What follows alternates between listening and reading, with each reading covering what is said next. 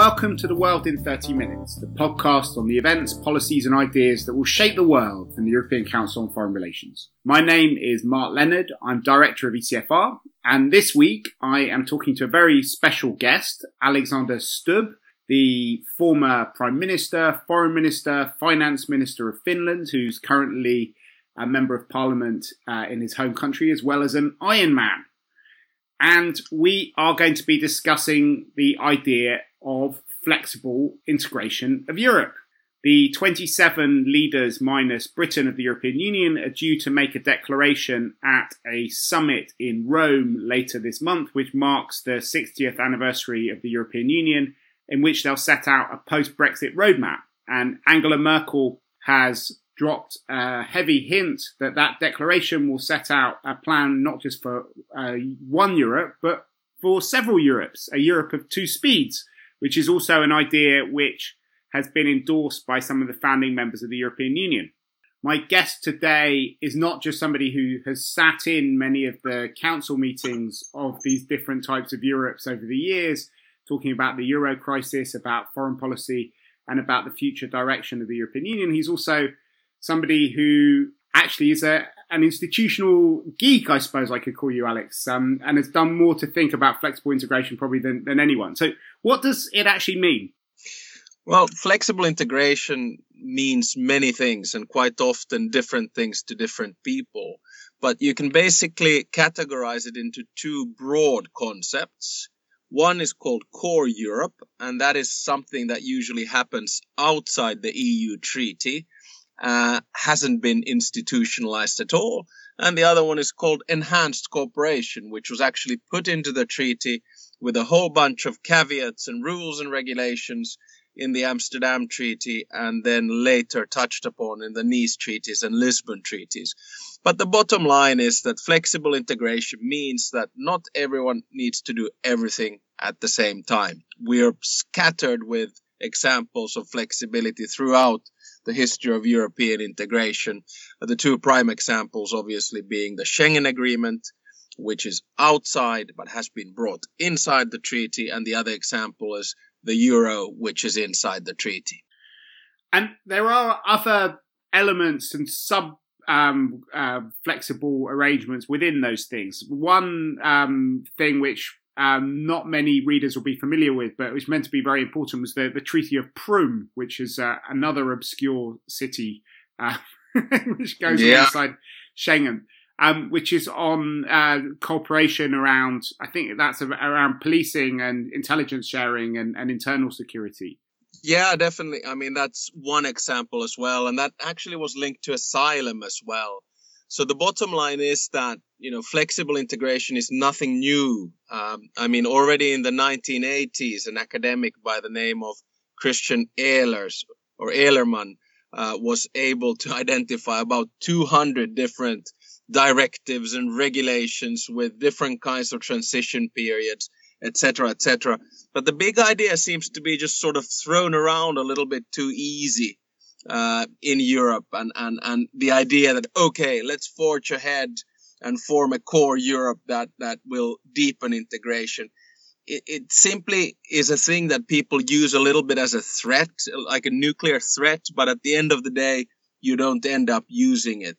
And do you think that we are entering a different era? Because in the past, that was certainly the case, that people talked about a Europe of different speeds because there was an understanding that everybody would ultimately reach the same destination, but that some people could get there faster than others. And that certainly was the thinking behind the Euro, behind the Schengen area, whereas now we seem to be in a situation where some people are indicating that they don't want to end up going to the destination at all. Some people seem to want a ever looser Europe rather than ever tighter Europe. Britain's leaving. How does that change the dynamics for flexible integration? Well, there's one theoretical answer and one practical answer. And the theoretical answer comes pretty much from my background. I am indeed, as you said, an institutional geek or nerd. I wrote my PhD on flexible integration. And the academic answer is that there's three forms of flexibility. One is something we call multi-speed, and that's what you were referring to, that you have the same target, but you approach that target at a different pace. Transition clauses, for instance, when you join the European Union is one example. So you have the same goal, the same vision. Number two is something called variable geometry. And that gets a little bit more complicated because there you don't necessarily have the same target. So there were countries that were left and didn't want to join the Schengen Agreement.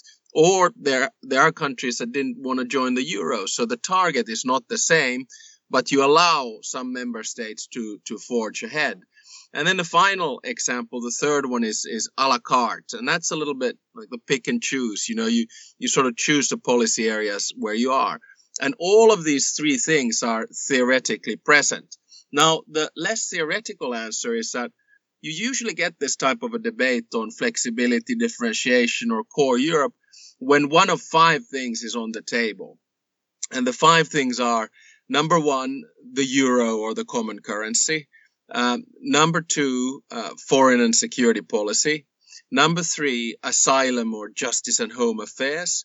Number four, problematic or recalcitrant member states in one way or another. So, you get all of these things and they are all happening right now. And that's why you're going to see some language in the Rome Treaty. So what's number five? So one was the euro, two was justice and home affairs, was foreign policy, three was justice and home affairs, four was recalcitrant countries. Yeah, and now, of course, my mind completely escapes and I forget what the fifth one is, but I promise you it'll come back to me. Could we go through some of these things? Because I think, it becomes more interesting if maybe not more interesting, but even more pressing when we move from the theoretical to the practical. So what do you think flexible integration will mean in some of these different areas? If we take the euro for starters, I mean, Finland's a country that's in the euro. You were, in fact, heavily involved in the most difficult parts of the Greek crisis. What do you think the flexible integration means for the euro? Sure, but before that, I remember the fifth one, and that's enlargement. So anytime we talk about enlargement, the idea of flexibility comes up because the more member states you get, the more unlikely it is to have a common vision. Well, on the euro, I think that's probably the most important question. There have been attempts to move ahead inside the euro in one particular area, and that was the financial transaction tax, the FTT. And the basic thinking was that, okay, we're in the euro, we have the common currency, we need a little bit more money for the euro budget. What do? Let's go for an FTT. And only a number of member states did that. But to be quite honest, the idea simply hasn't worked. So it was, born dead, and I think we're seeing the slow burial of it. Then, you could think about, okay, will the euro countries have their own budget? Well, nowadays, when you look at public spending and everyone's money is pretty tight, fiscal policies are stringent, etc., etc. So I don't think it's going to happen there either. So I think, it's going to be very difficult to move ahead with any kind of major flexibility inside the euro area. The euro is flexible as it stands. By definition, because 18 member states are part of it out of 28, soon to be 27. Yeah, but there is also a big question about the relationship between the Eurozone and the non-Eurozone. I mean, that is something which David Cameron was trying to resolve in his renegotiation attempt, but which has obviously been killed now after the British referendum with Britain trying to leave. Do you think that more work needs to be done? Because it's a slightly messy arrangement where the Eurozone is using some institutions designed for the whole European Union and they're being lent to it. And some of its arrangements are being done outside of the treaties completely, which means that they're not subject to the European Court of Justice or to parliamentary scrutiny. And some people think that's created a big democratic deficit. Yeah, I mean, it's not so much an issue of flexibility as such as it is about political power and political influence. Having sat in on the Eurogroup meetings and having been on the brink at crossroads with, for instance, Greece, I mean, I fully understand the frustrations of those countries that are not in the Eurozone, because every decision that we make in the Eurogroup has then an impact in one way or another in ECOFIN, where all the finance ministers sit. So, for instance, if Greece had been smoked out of the euro, it would have surely affected in one way or another the financial markets, say, in the United Kingdom. I think transparency is good, but at the same time, we're in a situation whereby, with responsibility and commitment, you want to be sure that you are the one taking the decisions. And that's why to let in non-euro countries on the decision-making of the euro is out of the question. But increased transparency, sure, I think that's important. And do you think that you need to have arrangements about who owns the European Union, who owns the European Commission, who owns other kinds of institutions? No, I think that's something that has been fairly well defined already in the treaties. And this is probably the slightly baffling thing about this whole debate on flexibility. Again, because all the 5 things are on the agenda right now, it's no surprise that we're discussing this. And of course, the biggest issue here is Brexit and the idea that some member states can forge ahead. But you see, in the Amsterdam Treaty and in the Nice treaties, we already put a very clear rules and regulations on enhanced cooperation. It has to be open to everyone. It should not damage the internal market. Everyone should follow the jurisprudence of the European Union and the European courts, etc., etc. So I think the rules and regulations and conditions are already there.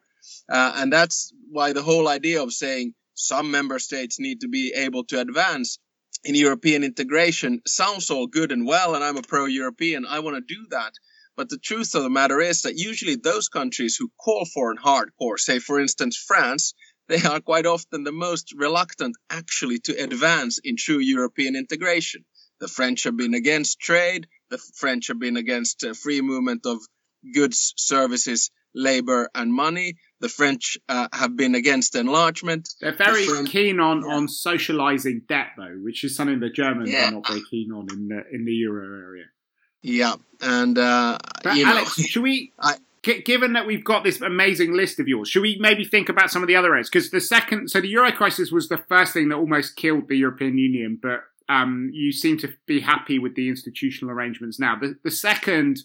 Well, a second huge crisis was to do with JHA, the whole question about borders and asylum. And there, as you say, there's already a lot of flexibility because you have Schengen, which only involves some of the member states, and we have PRIM arrangements we were talking about. What do you think is going to happen in that area? Do you think that there might be some enhanced cooperation around the idea of border security and of asylum? That's definitely something which many non-governmental organisations have been calling for.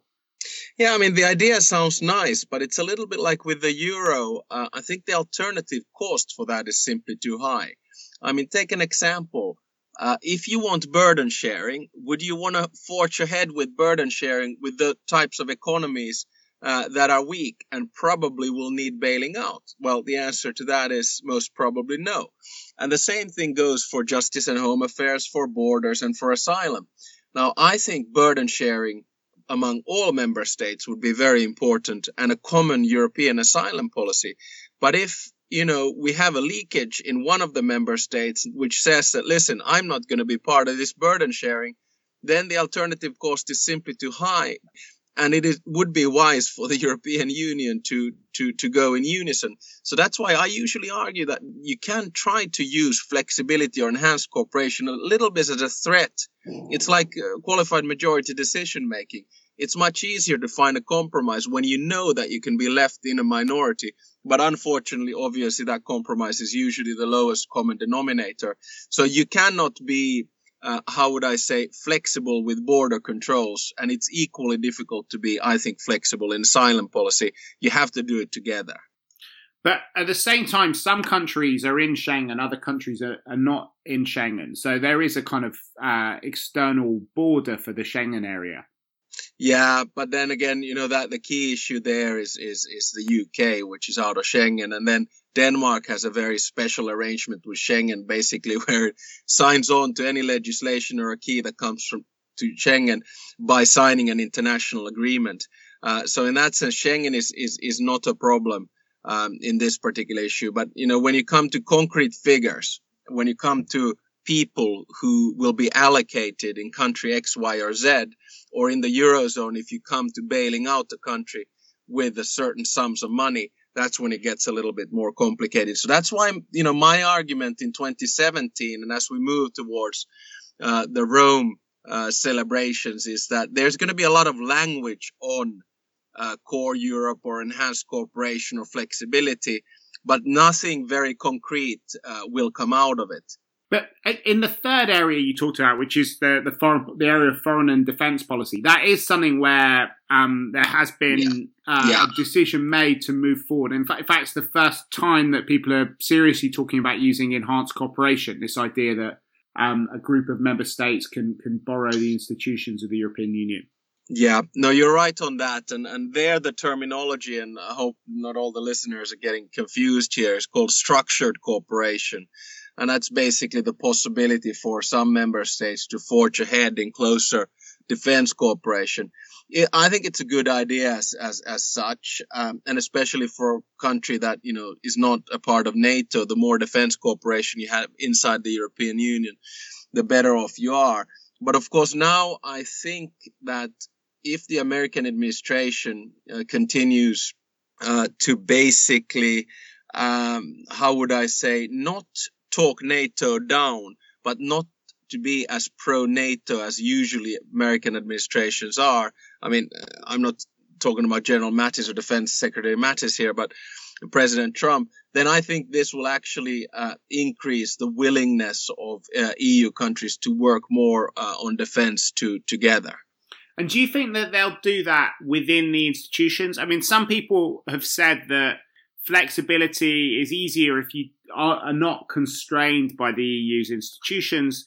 One of my colleagues, for example, says that they think that permanent structured cooperation in defence is already happening, but it's happening within NATO as part of the framework nations concept, rather than within the European Union, and with Germany playing a leading role in that. Yeah, definitely. I think you're right. And you're also starting to see a lot of bilateral defense agreements. I mean, one example is the one that has just been signed between the United Kingdom, Sweden, and Finland called JEF. Okay, it's crisis management, but nevertheless. So you'll probably see a much more of a patchwork flexibility being used in the defense side. So you'll have some happening inside the EU institutional framework, some outside and some in NATO. So it is not going to be happening in unison. It'll be a little bit messy. And what kinds of things do you think might happen there? Because this is obviously one of the huge unknowns for European countries. You have both the dangers of terrorism and of instability coming up from the south. We have a lot of member states that are quite worried about Russian aggression, and you have the US pulling out, as you were describing earlier. And so this raised a whole series of questions of both, about capabilities, about crisis responses, about intelligence sharing, about, how police forces can work together. Yeah, I mean, and the answer to that is that those are all real issues that have to be dealt with.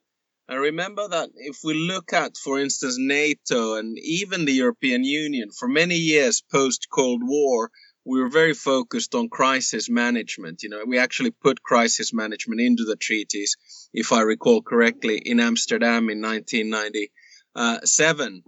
Yes, there has been talk about defense cooperation as such, but it's only now when the world feels a little bit more insecure, when Russia has shown aggression first in Georgia 2008 and later on with the Crimean Peninsula and East Ukraine, that people are waking up to the fact that, listen, are our defense capabilities up to par? Do we exchange intelligence frequently enough? Do we know exactly what is going on? Are we capable of defending ourselves if something were to happen? That's one of the reasons, actually, that I think that as we're approaching Brexit, one of the key areas of cooperation between the European Union and the United Kingdom will continue to be in the fields of common foreign and security policy, and especially defense, because I think the vested interests there are so big.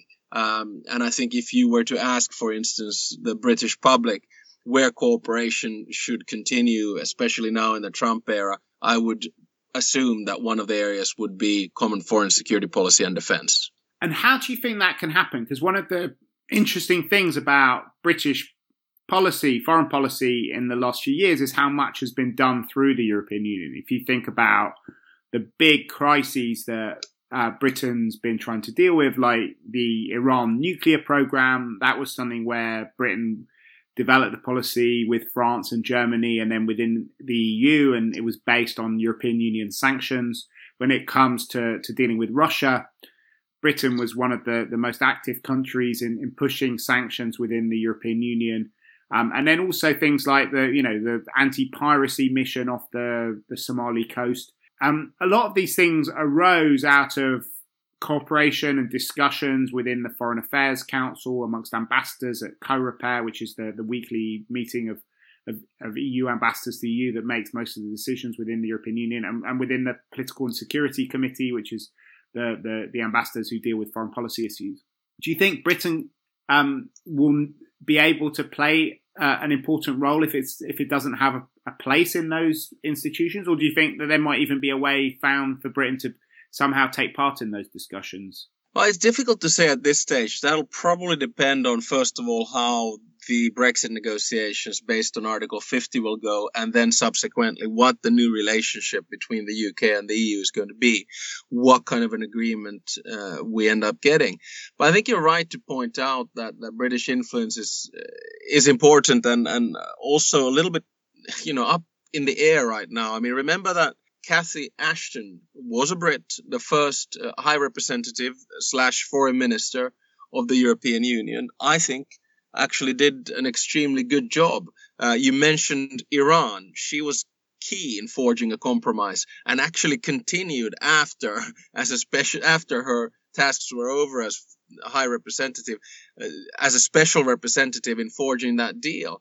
And my argument was also always that you cannot have a common foreign security policy in the European Union without two countries, and they were France and the United Kingdom. And obviously now one is leaving, so that's going to pose a problem. But I do think that common foreign security policy is going to be somewhere where the door is always going to be ajar for the UK whenever possible. But do you think it might even be possible to come up with some sort of institutional arrangement? Or do you think this is somewhere where you're just going to need to be very, very informal and it's going to be discussions in the fringes of the G7 and the G20 and NATO and in other kind of spaces?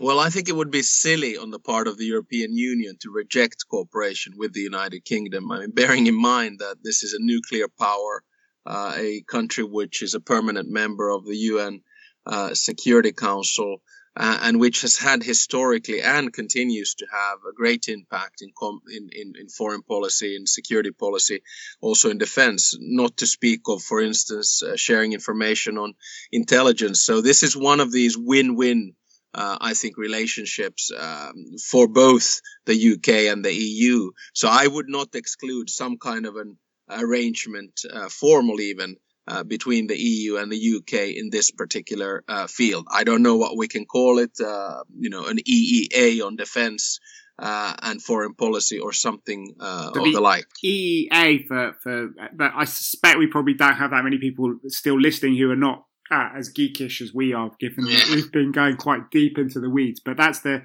European Economic Area, which is the framework. So perhaps we could have a European defense area.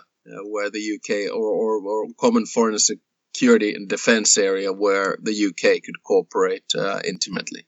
One idea which the Russians always used to put forward when relations were not as complicated as they are now was the idea of having some sort of European Security Council, or they had this sort of idea that the Political and Security Committee, which is this meeting of EU ambassadors that talks about foreign policy, should somehow also involve the Russians and Russian participation. Do you think something like that with the UK might be possible? I would not talk of those two arrangements on the same day, because one must remember that the foundation of it all was in the European security arrangements from Helsinki in 1974, 1975 in what later became the OSCE. And when the Cold War ended, obviously, Russia lost its status as a superpower, and especially as a military superpower, and it wanted to forge a new security agreement inside the OSCE. But obviously that security agreement was, how would I put it diplomatically, very much skewed in the direction of Russian general interests. So the arrangement that the UK would have would certainly be different from what Russia would want. So your fourth area, maybe we'll just do that very quickly, because I suspect there's not going to be a huge amount of enlargement in a traditional sense in the next period of time. But there is also a question maybe of the opposite of enlargement, which we've already started talking about. Yes. With Britain leaving. I mean, how do you think that this flexible Europe might work with these countries which have deep and important relationships with the European Union, but are not going to be in it? I mean, Britain we started talking about, but you have Turkey, which has been in the sort of antechamber for European membership for the last more than 50 years now. There are countries in the Balkans which still hope to join, but probably aren't going to join anytime soon. And then you have countries like Ukraine that are in the European security space, even though the idea that they'll be in the European Union seems, at the very best, a very long way off. Yeah, I think perhaps we should look at the enlargement issue from a reverse perspective and say that flexibility will, I think, be quite useful as an anti-deterrent against the unraveling of the European Union. So if you have, countries that are thinking about leaving, such as, I don't know, Poland or anyone else, perhaps the flexibility clauses will be helpful. Equally, if and when enlargement takes place, because, the processes are there, we have legal obligations. I mean, a lot of the Balkan states are on track. If and when it takes place, I would argue that flexibility is always useful. So it does work sort of in both ways, but the debate is just present, especially when enlargement takes place. And I would argue that, if we look at the clauses on enhanced cooperation from the Amsterdam Treaty and the Nice Treaty, they were put there partially because people were afraid that you would not be able to advance European integration after enlargement. Now, obviously, history has proved that premise wrong because, with the Euro crisis, we probably deepened cooperation in the field of economic and monetary union more than we had in previous years combined. So, but enlargement is always there as a sort of a backboard to flexibility. So you think that the reluctant member states might be beneficiaries of this flexibility? I mean, how do you stop? Because the one thing that you hear about endlessly, particularly in the context of the negotiations with Britain, is no cherry picking. People don't seem to like the Europe a la carte model very much, certainly in Brussels. How do you stop flexibility leading to a sort of unraveling of the acquis communautaire, which has been kind of central to the creation of the single market and to the single currency? Well, I think we should look at the examples where flexibility or a la carte have been used. At the end of the day, I still believe that there's a certain determinism in the process of European integration. So if you integrate in one area, it leads to pressure to integrate in another one. That's why you go from a free trade area to a customs union, from a customs union to an internal market, and from an internal market to a common currency. So you're one of the last teleological Europeans who see this as a big kind of one-way process. Yeah, no, not necessarily. I mean, things can unravel as well. There's no question about that. I mean, someone has once done a study saying that international institutions have a lifespan of average of about 70 years, and obviously we'll be celebrating the 60th anniversary of the Rome Treaty. So I hope this is not an omen for 2027. But the bottom line is that when it is in the interest of member states to deepen integration, and I think as globalization forges ahead, as technology advances, as borders actually become less and less important practically, this will lead to more integration. And even though EU legislation always has a very bad name. As a matter of fact, all it's about is trying to put 28 pieces of different legislation into one. And usually it's quite useful. I'm not saying that every law is good, but most of the laws that are there, whether they're about roaming or whether they're about traveling or whether they're about a common currency or whether they're about the rights that you have as a passenger, whether they're about consumer rights, they're actually quite okay. But the bottom line is that integration lasts for as long as the product, which is peace, prosperity, security, and stability, keeps on churning results for its members, mainly the member states. So maybe I can ask you a last question. You were just talking about the EU in 2027. Can you give us a picture of what you think that looks like in the STUB crystal ball? How many member states does it have? Is it much more flexible than it is at the moment? Are there big new areas where Europeans have come together, which we hadn't thought about before? Are there areas where there are less members than there are in 2017?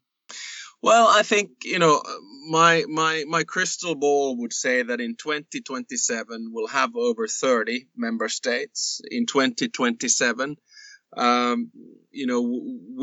will most probably also have technological advancement, which has improved the quality of legislation. In 2027, I think we'll probably have a much more tight-knit common European defense. And I think we will have survived this sort of illiberal era where you see a lot of anti-liberal Democrats, anti-social market economies, and anti-globalization rhetoric. I hope that we will have survived that era and Europe has been able to remain steadfast to its values.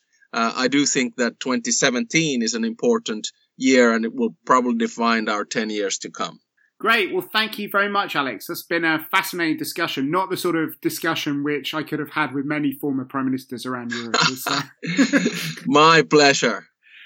So we will put links up to some of the articles which Alex has written about Europe for the Financial Times and other areas on this on our website, which is www.ecfr.eu/podcast. If you've enjoyed this podcast, please do share your enthusiasm for it with your friends on Facebook, on Twitter.